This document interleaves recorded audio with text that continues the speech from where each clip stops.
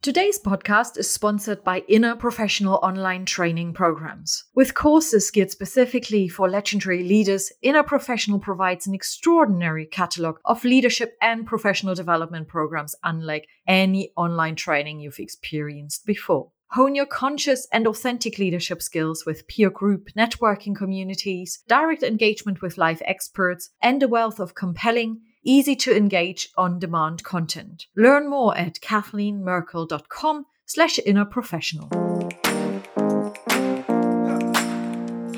Hello and welcome to Legendary Leaders, the podcast. My name is Kathleen Merkel and I'm the host of the show. And together with a wide range of legendary leaders themselves and experts in the field of self-leadership, we are going to explore concepts and ideas that show you how you can move past your fears, negative self-talk, and constant doubts in order to encourage you to becoming a legendary leader yourself, with far more natural impact, influence, and inspiration. So are you ready for it? Well, welcome once again to Legendary Leaders, the podcast. Hello and welcome to the Legendary Leaders podcast. Very delighted to have you all here and to tune into this episode today with Dalton Allen. We have had such a wonderful chat. He used to be a CFO of a company specialized in wines. A dream is coming true for me here. And he started to get into this role when he was 27. So you might want to say, wow, that is young. And indeed, I think so too. That doesn't mean, however, that you can't step up pretty quickly and you cannot do the right thing. You did quite a bit. Very, very right, because this business grew very quickly from 18 million to over 100 million within just a few years. So how he supported the CEO of the business to get there, he's going to share in today's episode. He's also going to be talking about his way into leadership, what he truly loved about it, what makes him a great leader.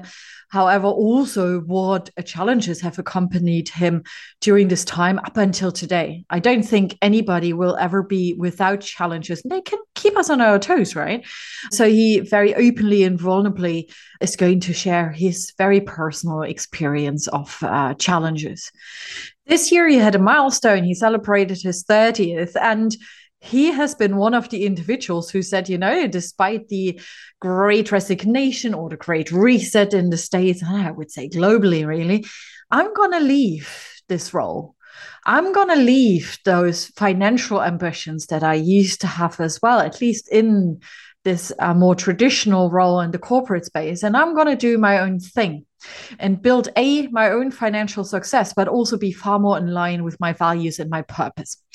And therefore, he founded a company called Third Eye Capital. And we are going to be talking about what led him to do it, how he has done it, and how he built within a very short period of time. So from April 2022 up until today, already a successful business that creates some remarkable clients. So without any further ado, let's just dive into this episode.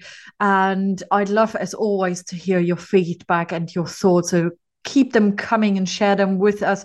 But for now, have a great time listening to this episode. Speak to you in a moment. Hello, Dalton, my friend. How are you today? I'm amazing. How are you? I'm very well, thank you, especially after talking about wine for quite a bit of time before we hit the record button. So thank you for that. Turns out we both love wine. Indeed. The advantage you have over me is clearly that you worked in the wine industry and that you have really deep knowledge about the industry and the growth of wine and all the regulations in the US. Very fascinating.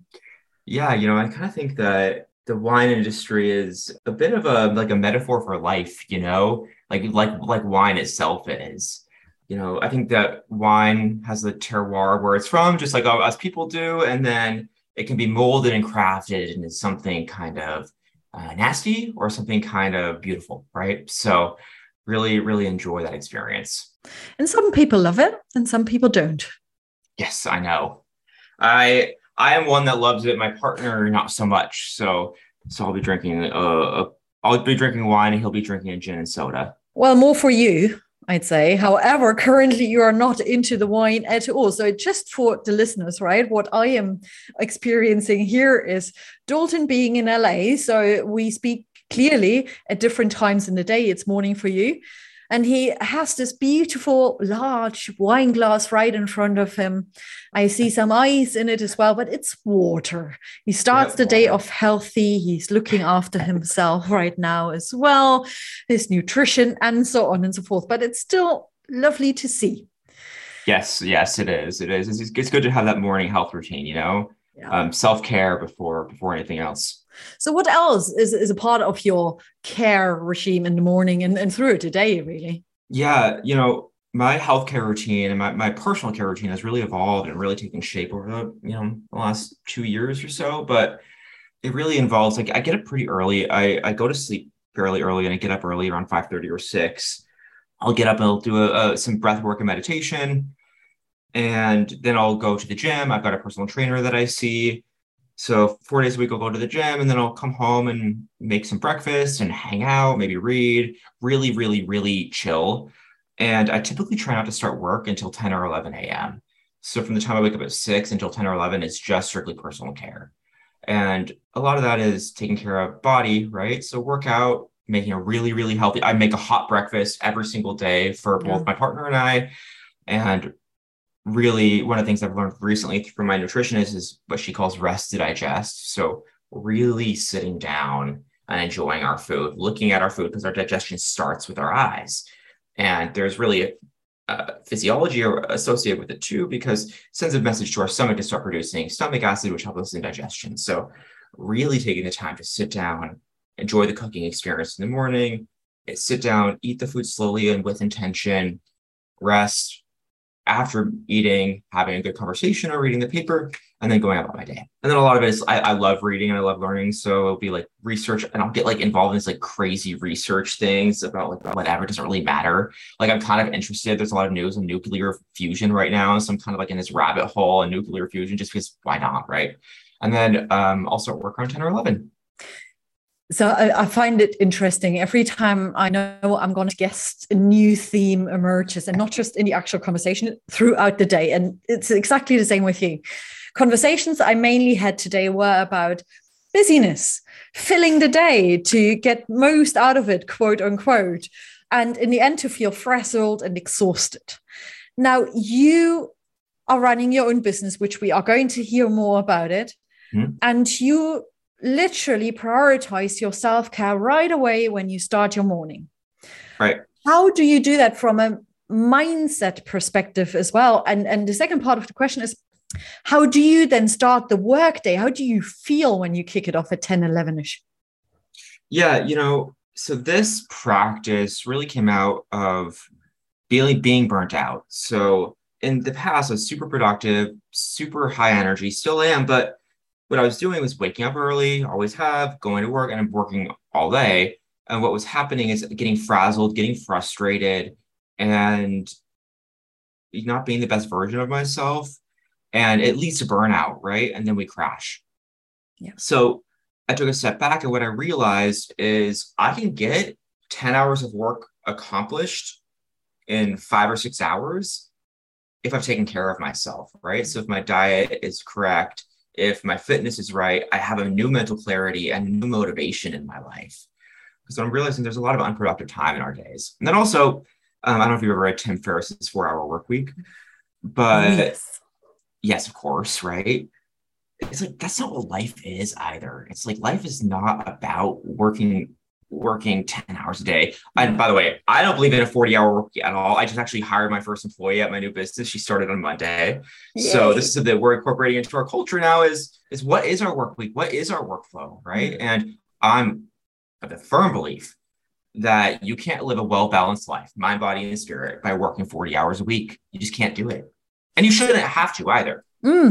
So I know she has only started and you are kind of setting yourself up as a team as well. So it's work in progress. However, what are your initial thoughts on, how you want to create that workspace, what it's going to look like, what is for you and for her the optimal work week? Yeah. So I'm in the finance space, and fortunately for us, there's nothing urgent, right? So we do have a luxury and that many other people don't. It's by definition, our work is always looking at the past, so accounting work, or projecting the future, finance work. Nothing's in the moment. So we always have a lot of flexibility in our workflow, which leads to a lot of peace in our life. So I always more or less know what the workflow is going to be. And she works 20 hours a week. So she works 20 hours a week, but I pay her as a full-time employee.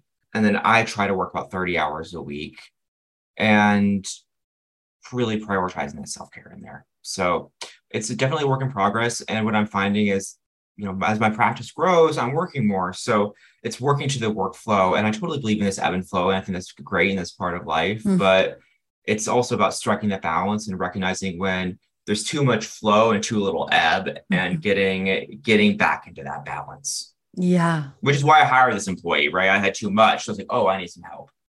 But you noticed that in the moment and you took action. Right? And what I believe is a huge challenge, it definitely has been and still is to some extent a challenge for me, and I'm sure for others as well, is to recognize that moment when you get out of balance. So what are the signals your body and your mind sent to you that showed you in that moment, oh, I need to actually hire someone? Yeah.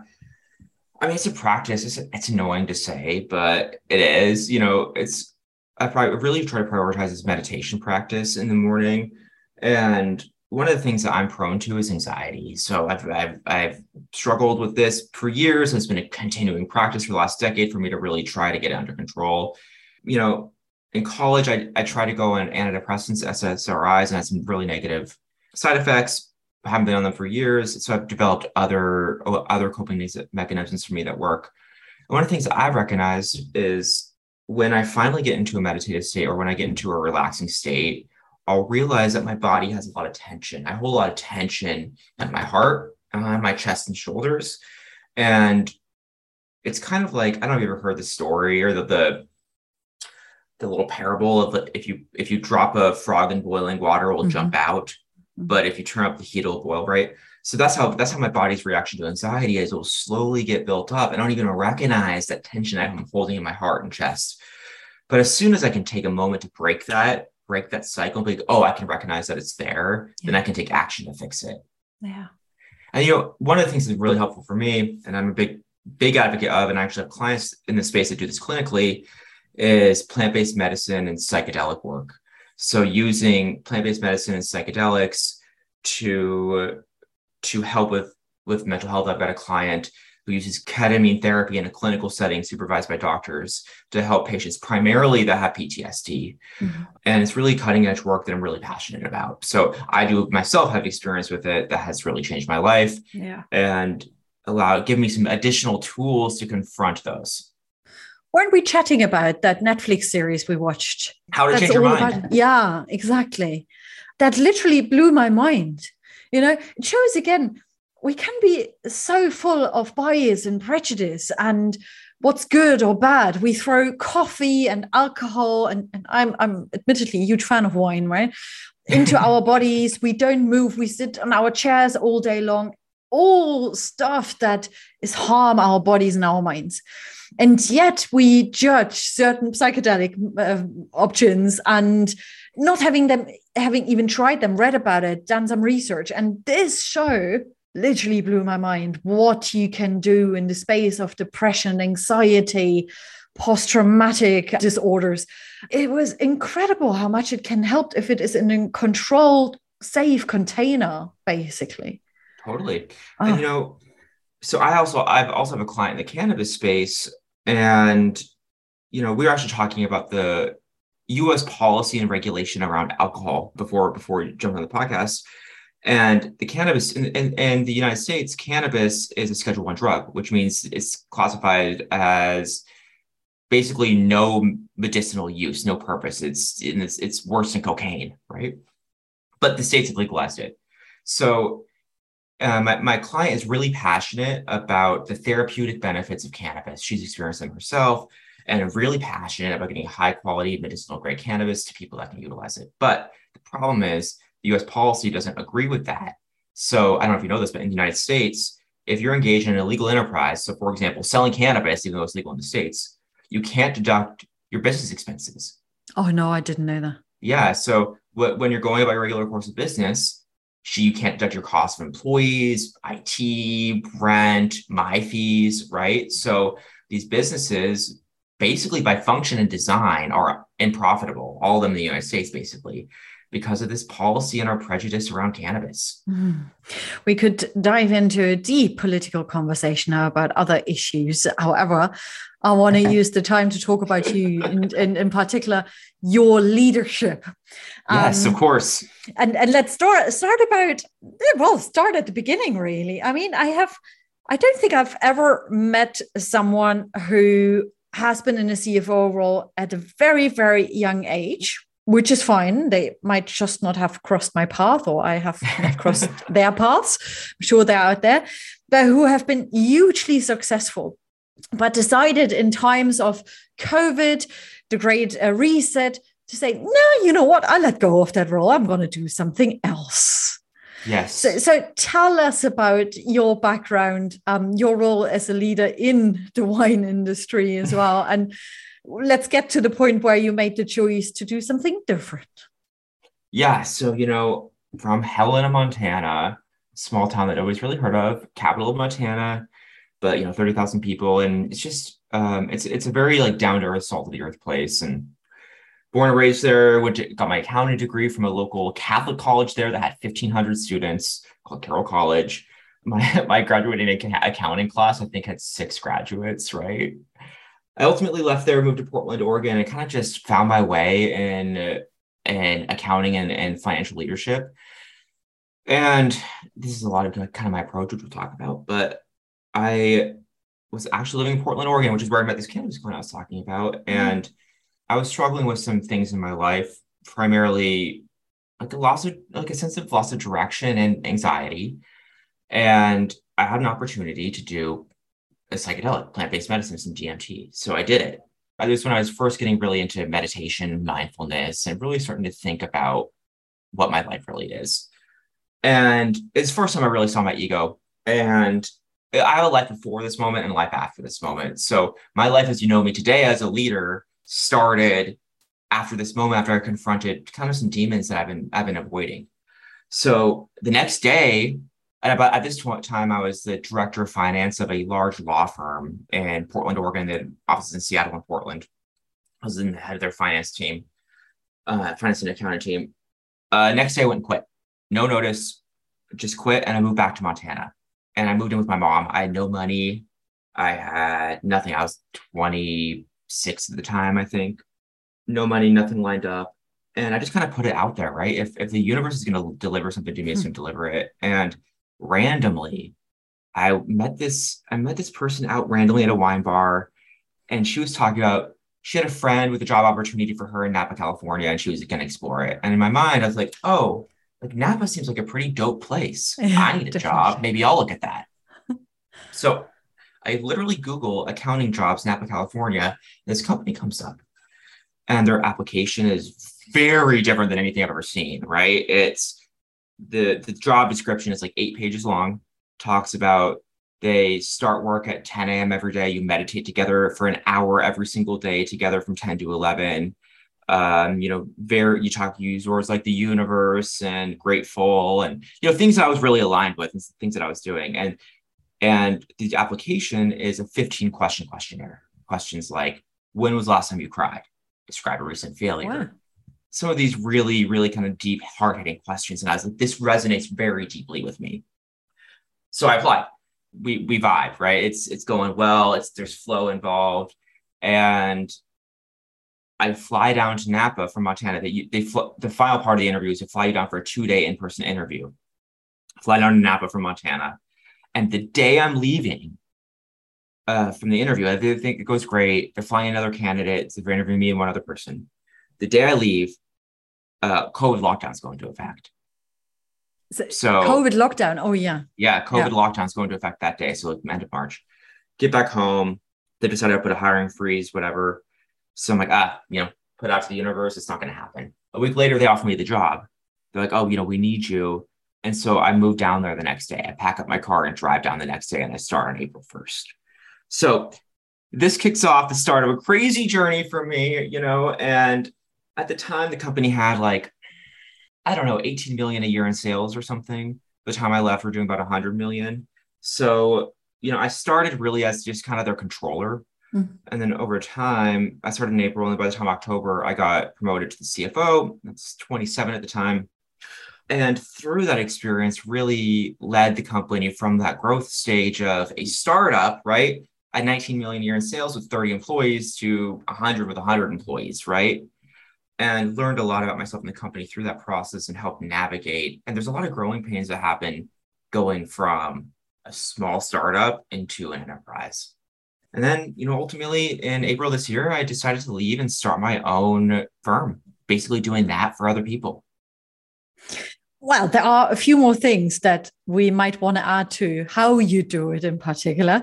I'll get back to that though, because I find it fascinating. I haven't heard about the selection or the application process before, and it triggered two emotions in me. The first one was, wow, really? They do that? Like feeling almost a bit awkward about it. And then I thought, really, they do that? That's cool. It's actually bold. It creates self-selection right away. It shows values right away. That's what they stand for. And if you don't like it or if you feel uncomfortable about it, that's your choice. It's not your cup of tea. So you clearly immediately resonated with it and went for it. Yeah, I did. I have a complicated relationship with this hiring practice because, by the way, I generally fall in the camp as I like it because I was recently hiring for an employee and I put out on LinkedIn, and you're never going to believe this. In 19 minutes, I had 378 applicants. I was like, there's no way that I can weed through that and find quality applicants, right? And in the world where LinkedIn easy apply lets anybody apply with one button, it's just too much, right? Yeah. So I don't care if I get 370 applicants or two. I just want quality, right? So this is a great opportunity to feel out quality, and it's an opportunity for the candidate to get a really good feeling of who you are as the employer, right? So I generally fall in the camp of I like it. However, it's also troubling because it's ripe for bias and ripe for discrimination unconsciously, right? So as I continue to grow my firm, I'm going to take some of these things in, but really figure out a way to do it with a little bit more intention and thoughtfulness. Mm-hmm. I do think that our hiring practice needs to be revamped a little bit in America, and in the first world, away from this like resume easy apply, right? It doesn't work. Yeah, thank you for mentioning the first world. I think it's not just the States being challenged by that. So you then found your team member. And I appreciate we are jumping a little bit back and forth, but it's an interesting topic, actually. You found your team member. How did you find the quality amongst all of these applications? It ended up being a connection through my mother. So my mom does something actually kind of similar to you, but you do in a way, coaching. Thank you. Yeah. I guess. No, it's great. Yeah, I love No, it's great. I'm really, really, really proud of my mom and the work that she does. I was recently in Montana. Actually, first time we talked, I was traveling and I just got back from Montana. I was staying with her for a little bit. And I'm really proud and inspired of what she's accomplished. And she primarily helps women overcome, women have a specific, and I'm just parroting what my mom says. I've learned a lot about this, but women have, specific things that men don't encounter. She calls it the feminine wound, that things that I'll never understand. And they're not really widely talked about. So she really helps a lot of these women, especially in Helena, Montana. There's a lot of dogma and shame around religion and sex and drugs. And, so she really helps a lot of these women overcome that and help them achieve the highest version of themselves. So anyway, I was in Montana. I was working for a few weeks and telling my mom I was looking for somebody in my frustration. And she had a client of hers that she referred me to. So it was, I ended up vibing with her and we had a great connection. And she's really involved in the same kind of esoteric and thoughtfulness work that I enjoy. So the old school friend of a friend is how I found this employee. So in the end, it's connections, building the relationship. Are key. Yeah. As connections are key. They are 100%. And large level of curiosity as well. You could say, she can send me her CV and then we see, but there's this sense of urgency that meets curiosity. All right. Yeah, of course I'm up for it. Let's connect, exactly. and build, you used the word vibrant quite often. We had a good vibe. We have a vibrant connection, and Yeah, see as to whether there's any vibration basically in the conversation. exactly. And like I think we've particularly gotten away from this type of connection in COVID, right? Even I love Zoom. You and I are Zooming right now, Mm-hmm. but I'm so used to people requesting to email me or emailing me. Let's just chat on the phone, right? Let's connect about this and have a heart to heart and really connect because we all Yeah. have the same goal in mind, right? We just gonna become very impersonal about things, I think. You mentioned before that in particular in this organization where you have been the CFO, there was some growth pain, right? When you go Yeah, from for 18 sure. million to 100 million, it's not just a walk in the park. I could imagine, and from my own experience, when you start being a leader and you grow as a leader very fast as you did, there might be some growth pain as well. And you Mhm. mentioned anxiety before.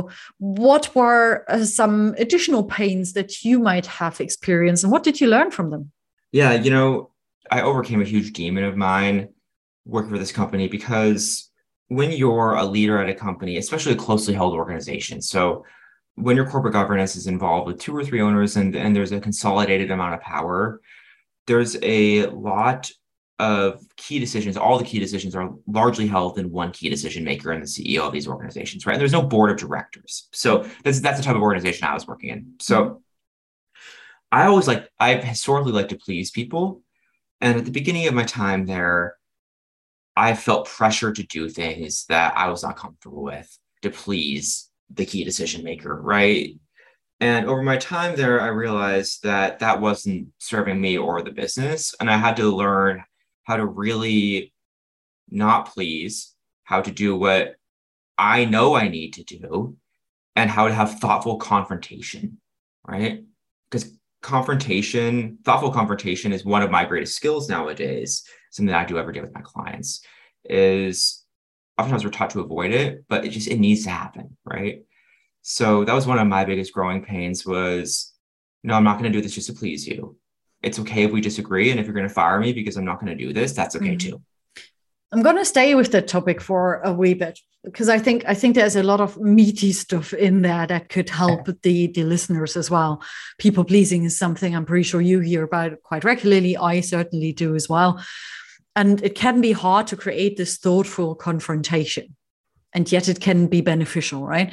So can you talk us, if you still remember, through this phase where you moved from people pleasing tendency into the thoughtful confrontation? How did you basically learn it and make it become a habit?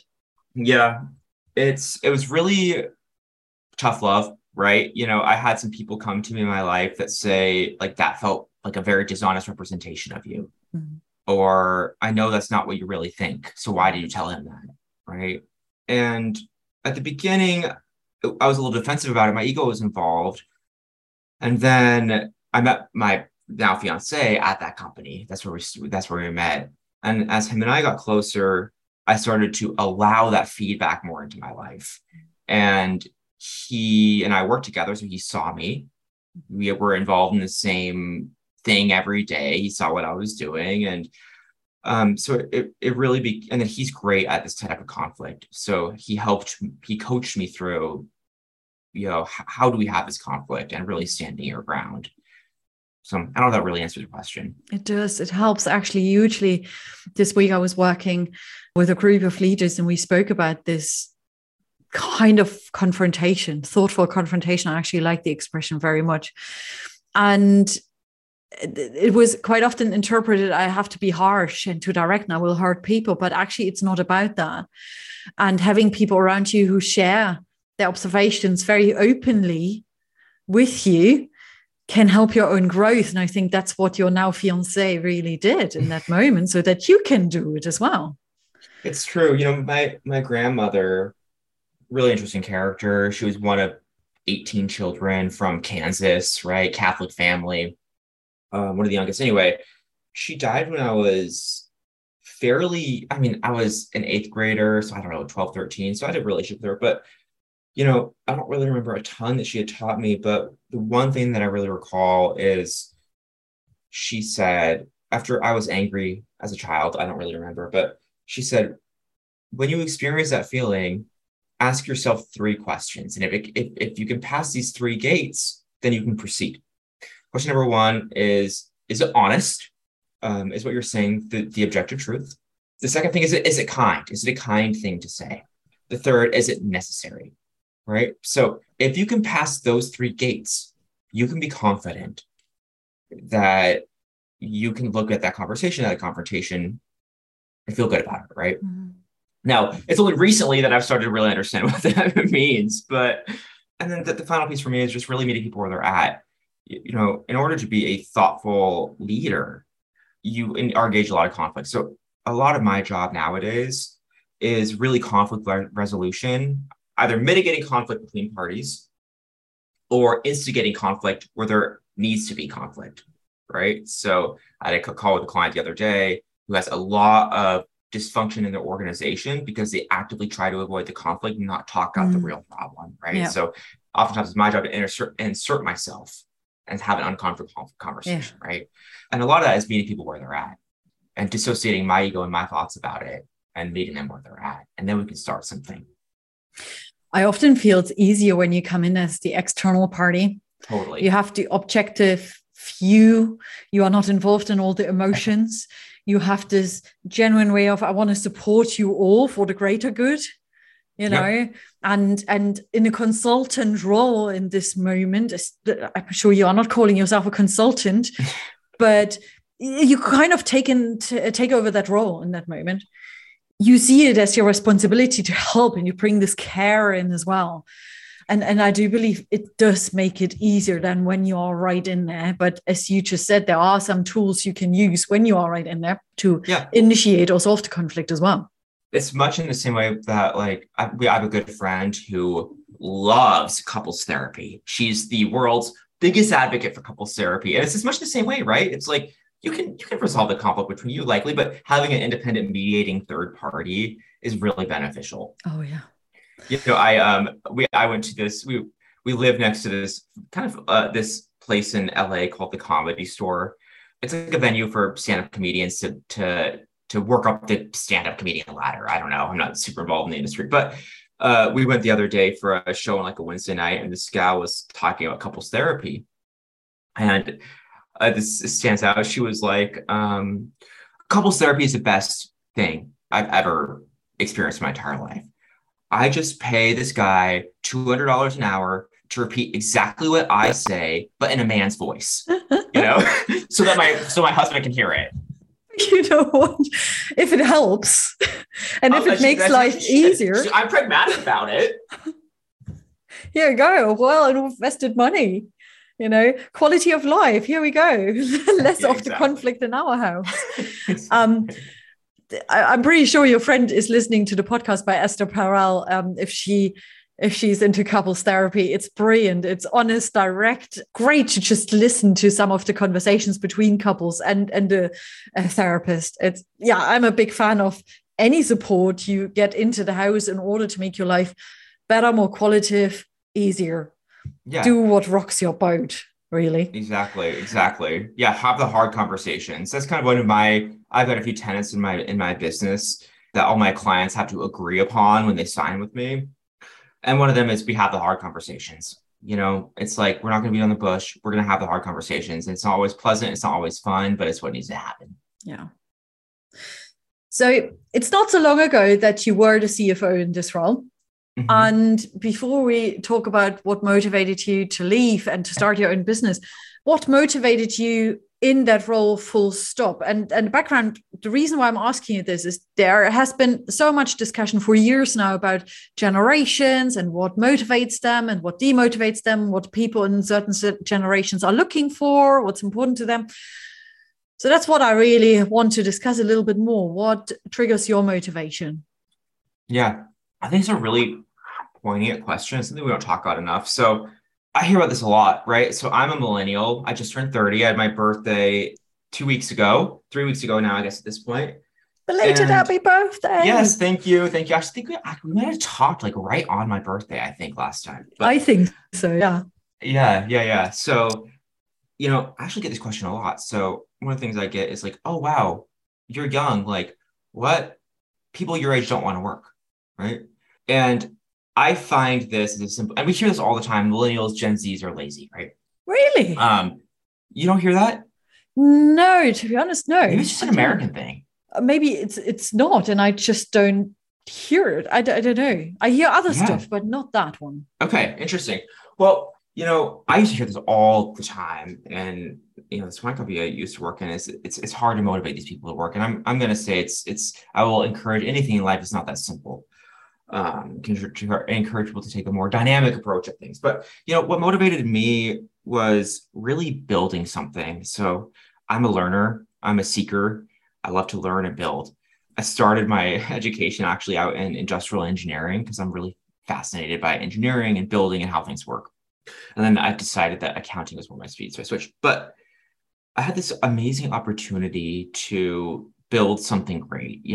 This company gave me a lot of leeway. I had ultimate control over finance and accounting, and I could really build it in my image. So the CEO really saw something special in me and gave me unlimited resources to build the great business that, in whatever way that I could do it. And I made a lot of success there. And I recognized he took a massive risk on me. And then plus, I'm very honest with the fact that I'm financially motivated, right? So I structured a compensation package with him and that I hit these deals and we would do things and I would be financially taken care of. I would achieve this and I get this bonus, right? So I am financially motivated and I'm very honest and open about that. And that's something I talk a lot about with my clients, right? It's like, you might do esoteric work, you might be a healer, but we still need to make some money to keep the doors open. Yeah. Right. Totally. Let's be pragmatic about that. So So I'm motivated by building something great, solving problems and making money. And other people, this was a big thing at the company too, by the way, is everybody's motivated by different things. So you can't apply one thing. So one of the conversations we were at the beginning, when you're a very small, cohesive team with very similar values, it's much easier to keep it tight. But as you grow and you start onboarding more people of different walks of life and different stages, finding new and important ways to motivate and keep everybody rowing together. Yeah. Which means you've got to, have an interest in the people you're working with and to understand what motivates them. Ask the question. Yeah, but most people don't know, right? Yeah. Or they'll tell you what they think you want to hear. Yeah. So when I was did a lot of interviewing at this company. And this is one of the reasons why, we talked about this 15 question questionnaire they did was why we did this. It susses out a lot of those questions. You get a lot of information from those and really figure out what makes people tick. And there's no right or wrong answer to these things. So I just want to know.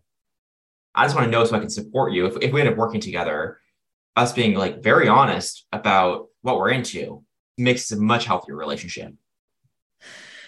What I really love about that story as well is that your boss at the time just put all his trust in you. So he must have seen so much in you already at that point that he said, you do run with it. You make all of these decisions. You lead us to the growth or you collaborate with us to get to that growth level.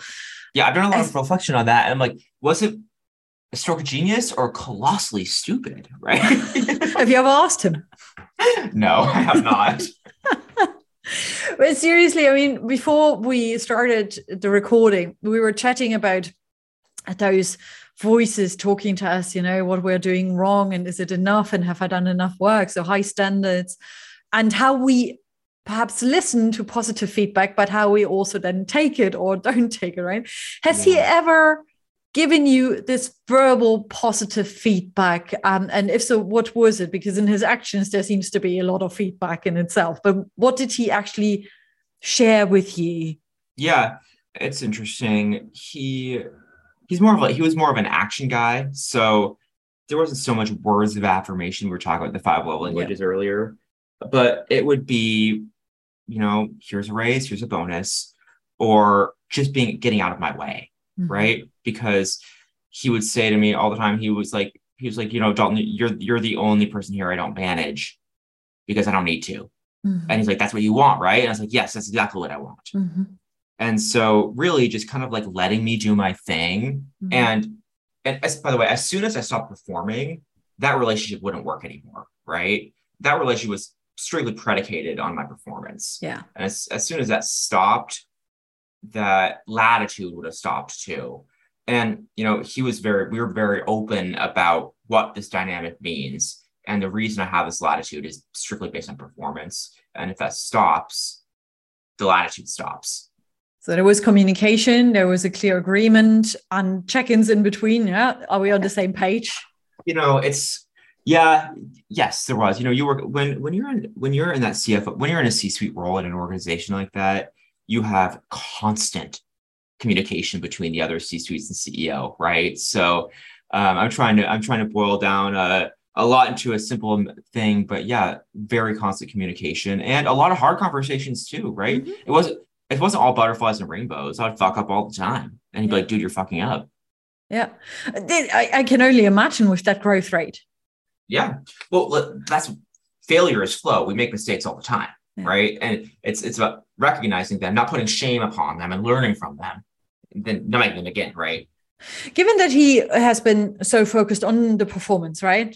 Go up and up and up, which isn't a bad thing. How did he then deal with failures, with the mistakes along the way? Yeah, it's interesting. So fortunately, I was not involved in the marketing piece, right? So the up and up and the financial growth of the company was partially my purview, and making sure that we had sustainable and profitable growth, because the company didn't have any debt or investors. We were strictly funded off of operating cash flows, which is what I work with my clients to do too, which is kind of unheard of these days. It's very fashionable for companies to lose money, and I don't believe in that. So we have really strict ways of making sure that we achieve that level of cash flow, and I continue to operate with operating cash flows. But when things weren't going super well, his default, and I think many of ours, is to point blame. It's so-and-so's fault, right? And the company was, I'll use as a specific example, is last year, Apple changed these rules called the iOS changes, which changed the way we can track data privacy in the United States. And it really impacts the way that we can remarket to people on social media. Mm-hmm. And overnight, it made it, 4x more expensive for the company to acquire a customer on Facebook, which made it unprofitable. And because of our business model, we were operating cash flows, we couldn't do it anymore. And his thing was, Facebook is going to have to figure that out, right? That's Facebook's problem. Well, no, that's our problem. Right? We have to take some responsibility for that. And ultimately we'll come around to it. But the initial response was always, it's their problem. Yeah. Right. Yeah. I think that's kind of a normal thing. I don't know. I guess everybody is different. It can be an immediate defense mechanism. Absolutely. Yeah. As long as you come around and you have people around you who can challenge you in this moment and who speak up. Because I think it gets dangerous then when there's literally no one around you who speaks up, who is as candid and as open and takes you in the direction you need to focus on now and builds this castle of illusion. That's really kind of where we started to go astray, right? This is what I kind of talked about, consolidation of power in organizations, is when there's nobody to challenge that individual, that's when things can kind of go a little bit sideways. And we certainly had moments of that. So was that one of the reasons why you at some point decided to go, even in, as you would say, challenging times in the world? Or what were your reasons to say, no, I have a very well-paid position here, quite successful, fast growth. Oh yeah, I'm going to go. Yeah, so there's two things. Actually, funny enough, I was brushing my teeth this morning and thinking about this. I left for two reasons. One of them was the company I started with, this company that I interviewed with that, was sitting together for an hour every day, meditating with a few people in a room. I wasn't that anymore, right? And that's cool. Like, we had grown exponentially, had a lot more employees, we had gone remote, and it changed from this like kind of community vibe into corporate America. Mm-hmm. And that was kind of by design. We'd put a lot of work and intention into growing and, building all that out, but it's just not the kind of company that I wanted to work for. So I was unhappy. And then at the same time, I was really thinking about my career and what I want and my own independence and how the world is changing. And as I've been observing post-COVID, as the world shifts and with this great resignation, I really recognize that the only way for me to protect myself and my family and my financial success and my career success was for me to do it myself. And so kind of this things coalesced. And then I randomly got my first client. People started calling me, and the universe just really just delivered this to me. And I listened to it, and all the stars aligned, and I just quit and started my own thing. Goodness me, that it hasn't happened quite like that to me. It sounds smooth. I'm sure I'm making it sound more smooth than it was. I don't know. I'm curious to see what my partner's perspective or like my mom's perspective would be, you know? I'm sure they say it's a little messier. But yeah, it is a messy road. And if it's not right there at the beginning, it's not glamorous. It will get messy at some point. Absolutely. Yeah. I told you that I had a chat with my supervisor today, and she basically said, oh, you got to the next stage now of, you could call it the messiness in your business, to reshape, to refocus, to think about, okay, what does that next level of success look like? You know, what does it look like? Do you know? To a certain extent, but not fully yet. And I'm someone who needs to mull over that a little bit on her own, and gets the flip charts out and all of that shebang and to put it down. But you know what I can tell you is that when I started out, and currently I'm getting a lot of questions, oh, can we have a 15 minutes chat to talk about how you started your business? When I started out, I was very much focused on security. I was very much focused on step by step and taking the slow path. I wouldn't say I was risk averse, not at all, but I took a lot of calculated risks. And I was focused on, okay, goals, financial goals, and how can you get there in a way that you also incorporate a lot of fun and enjoyment.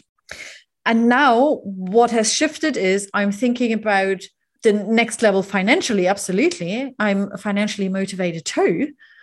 But I also think about what gives me a ton of energy, what literally makes me feel light and at ease and fulfills my values too. One of my key values is freedom. So what does that actually mean, and how can I translate that into business? And I think that is where I have the big shift. How can I bring all of these tangible as well as intangible components together and build space? I'm very similar to you in that respect for my own growth and learning. Yeah. And it's almost like, I thought a lot about this too. And I think we have very similar goals in this regard. Mine is freedom too. I need freedom, right? And big part of that is finances, right? Like financial independence is freedom in a lot of regards. Yeah. And in my business, I don't know how your business exactly is, but I've had to let some clients go because they disrupt the peace in my life. Mm-hmm. And so it's really about, I'm willing to take some financial hits in order to not have your bad vibes in my life. Yeah. So that's kind of, I don't know, that's kind of like cutting out the yuckiness. Yeah. Yeah. And loads of books are now written about, energy levels and who drains your batteries and who gives you energy.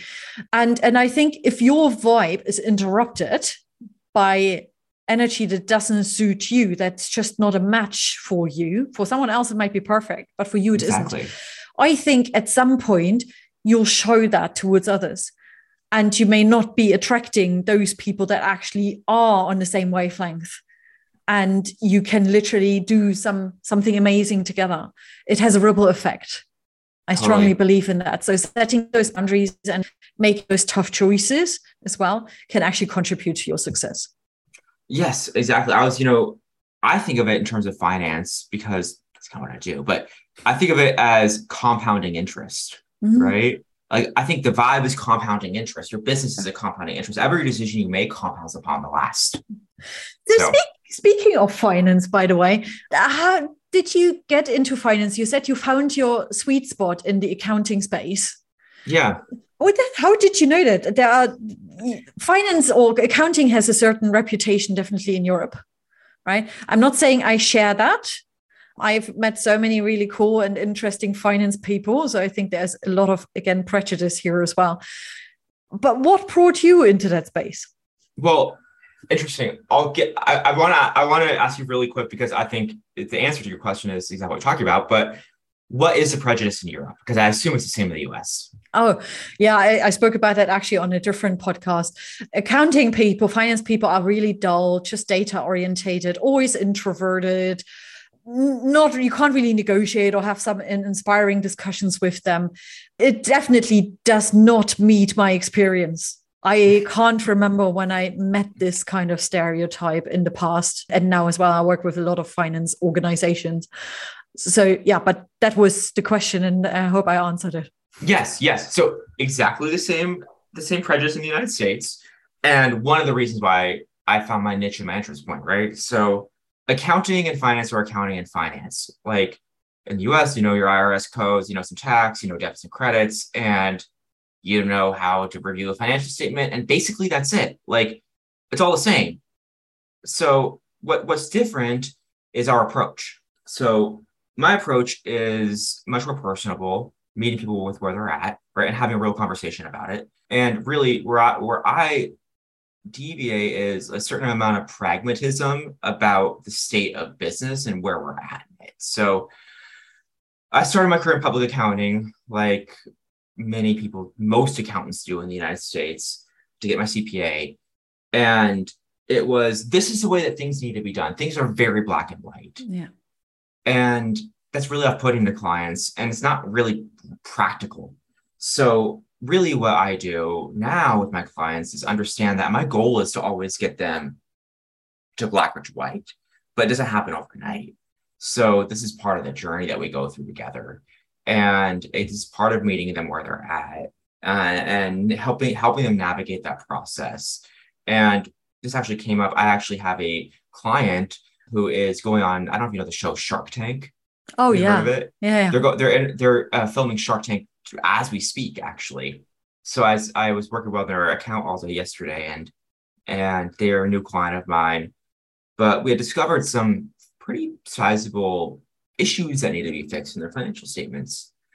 And she was really upset with her old bookkeepers and accountants. And she asked these accountants why they're so messed up.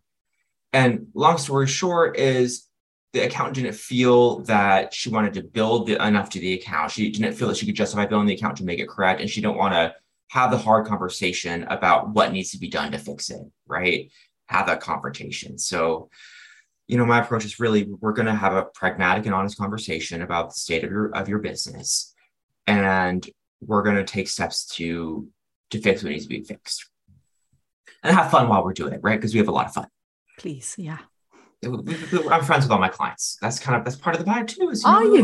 We're all in this together. Oh yeah. It's funny. I've become really good friends with all of my clients. So I assume because you built strong relationships, you chat away. You are an open book. You have curiosity. That's how I have met you so far. Yeah. It's like, it's true. It's like today, jumping on Nicole. I've known him forever. It's, you know, there's a vibe. Well, you know, it's really interesting. So I have this client, my first client, actually, the one that started my business, and the CEO and I have become good friends, and there's a deep, deep level of trust between us. Mm-hmm. So last week, I wasn't feeling super well, and we have a weekly meeting to review their business. And over time, I've onboarded them a lot of their business into my firm. It started with just fractional CFO work, and now I do all their, payroll, HR, insurance. Basically, my firm does all of their back office support. So anyway, we were to have our business review last week, and I just messaged him. I was like, "Hey, buddy, I'm not feeling very good." He's like, "Everything okay?" I was like, I'm just feeling a little down in my life. I'm feeling a little depressed, and I can't show up for you today in the way that I want to show up. Wow. And he was like, "Appreciate it. I'm always here to support you. No big deal." Right. So by having these kind of conversations with my clients, which is kind of atypical in this space, mm-hmm. either people would push through it, have the meeting, or say, hey, I'm sick. Can we reschedule? Right. Mm-hmm. But what it does is it develops a new level of trust between us.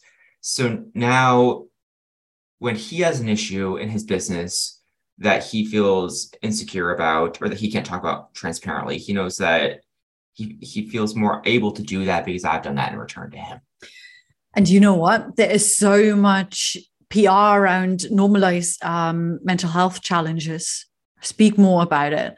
And sometimes the feeling I get is it's great PR. It's nice to have written a blog about it. Do we bring it to life, and that consistently? Do we really talk about it and see it and encourage others to open up about it? There are some who do it brilliantly, and there are some who don't. It's a similar discussion currently with diversity, equity, and inclusion, and so on and so on. Which one is a PR initiative and which one is a real kind of shift in the way we not just operate in an organizational context, but also how we are with one another. And I think the example you have just given is an example of encouraging to normalize it. Yeah. And to not make it an awkward topic. But it's a relation, it's a dialogue. So I'm very passionate about my discomfort or my distaste for the 2-week notice period in the US. Do you do that in Europe, the 2-week notice period? Like when you want to quit a job, you give them 2 weeks notice. Every country in Europe can be different. And then you have mutual agreements. It can be in between 2 weeks up until 6 months to a year. Wow. Okay. So in the US, it's 2 weeks. That's just what it is, right? And people ask me this all the time. And I'm passionately opposed to it because why? Me as an employee, I'm expected to give my employer a 2 weeks notice when I'm going to quit. But they're not going to give me a 2 weeks. They're not going to give me the respect when they fire me. Mm-hmm. Right. And so what this is, there's an imbalance of respect and transparency and trust between employee and employer, mm-hmm. or client and advisor. Right. So when we can level that playing field and level that trust, then we can start having the real conversation. Yeah. Right. But we have a massive imbalance. We don't trust each other. Mm-hmm. Employee doesn't trust employer, vice versa. So, but it takes two to participate in the vulnerability. Yeah, absolutely. The disclosure element is important. And then to listen as well. Yeah, that's true. That's true. Many people are not so good at listening. Speaking about your clients, you told me last time that there is something you pay attention to when you make the decision to work with new clients. Mm-hmm. And that's basically a part of your niche, I would say. What kind of clients do you work with? Yeah, so all my clients, the easiest way I can describe it, are heart-centered. I work with heart-centered business leaders that have a business with intention and purpose. I don't take every client that comes my way. Most of my clients are in like the health and wellness space. So that could be either mental health or physical health. So I've got a client that does, the ketamine therapy clinic. I've got one that runs like a juice bars, like really healthy organic food. I've got that a cannabis company that's really passionate about the medicinal effects of cannabis. So a few others, but it's really about finding heart-centered, health-conscious people. And it's all about those business leaders, right? Because my partner says this, which I think is really poignant, is the fish rots from the head. Yeah. So if the head isn't good, the rest of the body isn't going to be any good. So you said health-centered or heart-centered in the beginning? Both. Well, mm-hmm. Heart-centered, HERT. Mm-hmm. But what's funny is not really by design, but by practice, it just kind of been in this like health and wellness space. It's really interesting. I've kind of, come into this space where these heart-centered people are interested in healing others, and bringing that forward. I'm going to be a cynic now. And I say, just because they say in their mission statement, perhaps that they want to help other people, doesn't mean that they are heart-centered business, right? And you just spoke about the connection to the business leaders as well, the vibe, and so on and so forth. So how do you know that they are heart-centered, and how do you define that as well? Yeah. So, most of my clients come through referrals, right? So through my network. And my network is really kind of in the same space as I am. So if it's coming through a network referral, it's kind of embedded in some way, but before I onboard a client, start working with them, I might meet with them 4 or 5, 6 times for extended it's basically just hangouts, right? Like we'll go have a glass of wine or we'll go do an activity together, because my relationship with my clients are long-term partnerships. And we get very intimate with each other. So I see everything you do in your finances, right? Mm-hmm. So, and by proxy, I work with a lot of the business owners and do their personal taxes, their family office work, which is their personal CFO work. So we have a very intimate relationship, and I want us both to feel really warm and fuzzy about it before we go in. Yeah. So I've had to fire one client because the vibes were not right. But that was a one-off situation. And just really being intentionable who I bring into my life. Liking it. I always need to let it sink in what you're saying, because to my experience so far, such a different approach, a refreshing approach. So yeah, what do you mean by that? I rarely, if ever, hear about acquiring clients with hangouts and and getting to know each other on such a personal level. And I say that without any judgment. As I said, it's refreshing. It's human. Yeah. Let's get back to the basics. I mean, in the early days of human beings, I mean, you had a drink or went hunting together or whatnot, right? Exactly. And got to know one another. And then, oh yeah, we can do something together. So yeah. Well, I think this is a part of me getting older, and turned 30 recently. But you're an old soul. Well, what I've realized is, so when I was a kid, like I'm talking a proper kid, 7, 8, 9, I would look at people, 16-year-olds, and be like, oh, they're grown-ups, right? Like they've got it figured out. And then I'm 16, and I'm like, oh, those 24-year-olds that are graduating from college, they've got it figured out. And I'm graduating from college, like, oh, those 30-year-olds, they have it figured out, right? And then what I've realized fairly recently is that, oh no, you're always just doing your best. We're all just doing our best here. Yeah. So if I can connect with you and be like, yo, like we're not perfect, right? We're just trying our best here. I understand you're a business leader with imperfections, just like I am. And let's just call a spade on that and not have pretense about professionality. And these, like, let's not beat around the bush about what this is. I see you and I want you to see me. Yeah. So how long has Third Eye Capital been going now? I was just looking at this in preparation for this. My first invoice to my first client was April 15th, 2022. Wow. So that's literally no time. It's not even 6 months. And it's been going really, really great. Just hired my first employee. Yeah. I just onboarded a really awesome new client yesterday. And I have some really, really exciting things that are happening in the business that's actually going to go live on Monday. It's kind of this new thing that I'm offering to smaller businesses, because right now my services are super high-end and bespoke. Really, it's fractional CFO services, which are super complex accounting and finance issues that when people can't get them solved, they come to me. But that level of service is not accessible to most people. So what I'm doing is starting this practice in my firm where I basically because what I do ultimately for a lot of my clients as the relationship progresses is take on a lot of work. So all their HR, insurance, payroll, tax, compliance, all this stuff, right? Yeah. What I'm realizing is virtually all businesses have the same problem. And so what I've been doing over the last few months is developing and systematizing my approach so I can give this super high level service to what I'm calling solopreneurs. So people that are trying to enter the gig economy, new businesses that don't have the headspace or the resources to hire a CFO like me, that they get in and get everything done properly for really low cost, right? So, and that involves a lot of systematizing and templatizing. So really excited I've got quite a few people in this initial beta group. I'm really excited to help these people start their business. And all these people are quitting their jobs or have recently quit their jobs to start their own business. And I'm taking away that administrative burden for them, which is really exciting. Brilliant. Well, congratulations. Yeah, it's fun. It's fun. Starting a business is always constantly evolving, and it's really exciting. Now, I do have another question about you. For you. For sure, yeah. And that's the one you shared previously with me, that you are less risk averse. You take risks, as you've just demonstrated in the conversation. At the same time, you are struggling from time to time with anxiety, right? Self-doubt, imposter, all of that.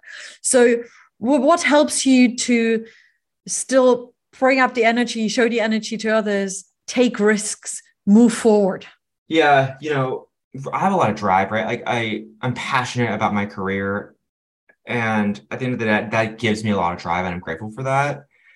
But I can't get caught up in anxiety about the career. So my mom is kind of like, my coach in a lot of ways in some regards. But so she says that my kind of assignment, my thing that I need to work on is that anxiety in that career and finance space, right? And, for other people, it's different things. Like for my mom, it's interpersonal relationships.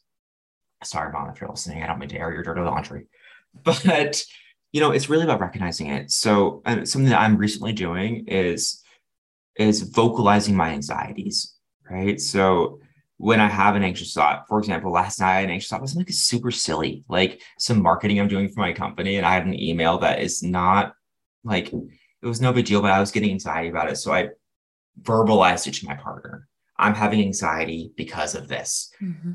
And as soon as I said it out loud and I saw his response, which was kind of like, what? No big deal, mm-hmm. right? That helps you overcome and stop that monkey mind from continuing any further. Yeah. So it's really about stopping that negative feedback loop that we can get ourselves into, and also not judging yourself for it, right? Like, don't judge yourself.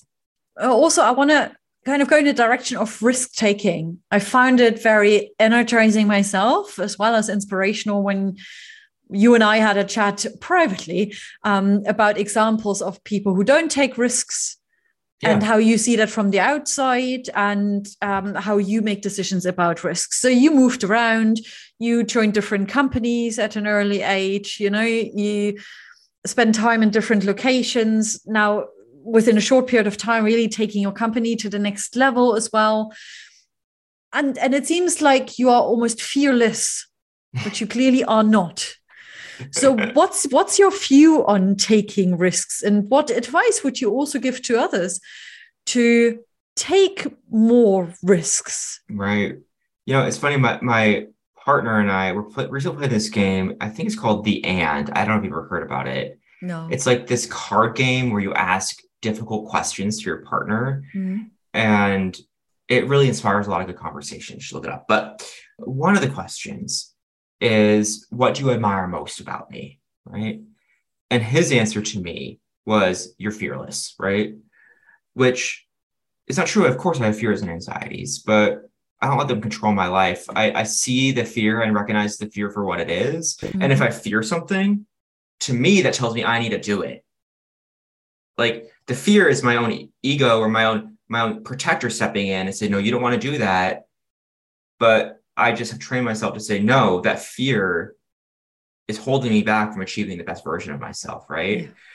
So I'm a very risk tolerant person. So I'm very open to failure, right? My greatest lessons have been from failure. In college, I got fired from Starbucks after 2 weeks. It's my only job I've ever been fired from. But, I learned a lot. Why was that? Well, long story short, the customer was being really rude to one of my colleagues. And I was like, listen, Karen, like, if you're going to be a bitch, you can leave. We don't want your business. And apparently when you work in Starbucks, that's not cool, right? But it also wasn't cool for her to be bullying our employees. So what this taught me was a few things. One, I need to develop some tact. Mm-hmm. And two, it's okay to not work with everybody. It's okay to turn people away if they're going to be mean and bully you, right? Yeah. So that failure taught me a few lessons that I'm very grateful for. So I'm very open to failure. I actually welcome it in my life. Mm-hmm. And, we were talking earlier about an example of somebody that I know intimately that is very risk adverse, right? So wants to make changes in their life, but can't because of whatever. I can't do this because of my job. Well, change your job. Well, I can't because of the security it provides me, right? And I really think that it's more about finding that security in yourself. I might fail. I might lose my job. My job doesn't give me security. I get security from myself. And getting that sense of peace and alignment at home in oneself, that gives you a lot of latitude to go mess up in all the other areas of your life because you're grounded here. Yeah. So I could say this was a fantastic piece of advice for the listeners. But before I let you go, what other piece of advice can you share for all of those listeners who have been thinking about starting their own business and have not been doing it so far? Talk about this a lot and write about it a lot. But it's annoying, but it's really simple. Just do it. Like, literally just do it. So don't worry about filing an LLC. Don't worry about getting a bank account. Don't worry about opening a QuickBooks. Don't worry about any of that. Just go and make your first revenue. Go and make your first sale. Do something, right? Because we were actually talking about this. The hardest part is the first step, right? So the fear and anxiety about starting your business is way harder than actually starting your business. And so if you've ever broken up with a partner or boyfriend, girlfriend, the fear and anxiety of breaking up is so much worse than actually breaking up. So just do it. It's annoying, but it's true. And that was the motivation to that story. For all of you who are in an unhappy relationship, here you go. Just do it. I'm curious, I try this a lot before we go. I know, what do you tell people when they want to start a business? What's your advice? Admittedly, I don't say just do it. I ask them to look at their personal situation and choose one step they can take to make it feel slightly more comfortable. Because I do appreciate, I talk a lot to moms, right, who are in a corporate role. They're like, but I look after the family and so on and so forth. And I can put myself into their shoes. I say, okay, what is the one step you can take to prepare for this step out? And the second thing is then to really visualize what's going to happen to you and therefore to the quality of the life overall if you don't take this step. And the pain of that often push people out into, let's do this. Right. It's the opportunity cost of not doing it. Yeah, exactly. Yeah, exactly. So that was a bit more coachy, Dalton, but that's what I say. Hey, maybe I'll take a page from your book. Well, that's kind of on the list for a later period of time. Well, it's interesting. You and I are, you help people get to the stage of starting their business, right? So in terms of the life cycle of these business individuals, you're at the very incubator beginning stage. And then I enter typically after they've started it, right? So I'm typically meeting with people that have already decided to just do it. Yeah. And now they come to me, right? Yeah. So it's really interesting. You probably encounter a lot more of these people. I've been digesting and mulling and thinking about this a lot, Yeah. And what was I about to say? I think the world needs more Daltons. And I hope that your business is going to expand into Europe at some point soon. I hope so too. Maybe I'll come to Germany and see what's up. Yeah, well, absolutely. You will love it. We can share a glass of Zen. Oh, definitely. Yeah. and you bring it with you, right? Yes, of course. Of course I will. Got to look at those alcohol import laws into Germany, though. Yeah, I actually don't know, but I'm pretty sure we can make it happen somehow. I'm sure we can. Before you go, Dalton, can you share with the audience where people can find out more about you and your services as well? Yes. So you can find me on thirdeye.capital, thirdeye.capital, or you can search me up on LinkedIn, Dalton Allen. And then you'll find all about me and what we all the fun things we got going on. Well, thank you so, so much. There's nothing more to say today, but thank you to you for being so open and vulnerable and fun to work and to talk with. And thank you to the audience for tuning in today, for listening in, for leaving your feedback as well, for getting in touch with us. And the one thing to say is, well, just do it, right? Just do it.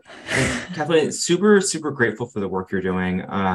It's really great seeing you inspire this community and getting people to go out there and just do it, make their life the way it was meant to be.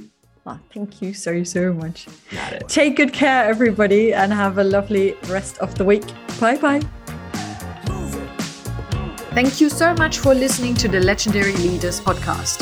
If you enjoyed this episode, then remember to subscribe to the show either on iTunes, Spotify, Amazon Music, or on my website, www.kathleenmerkel.com. I would also love to hear from you to discover what topics you'd like to hear more about, what topics really resonated with you, and how you're enjoying the show in general. Please do leave your review on iTunes as well. It would mean the world to me. Thank you so much and speak to you again next time. Bye.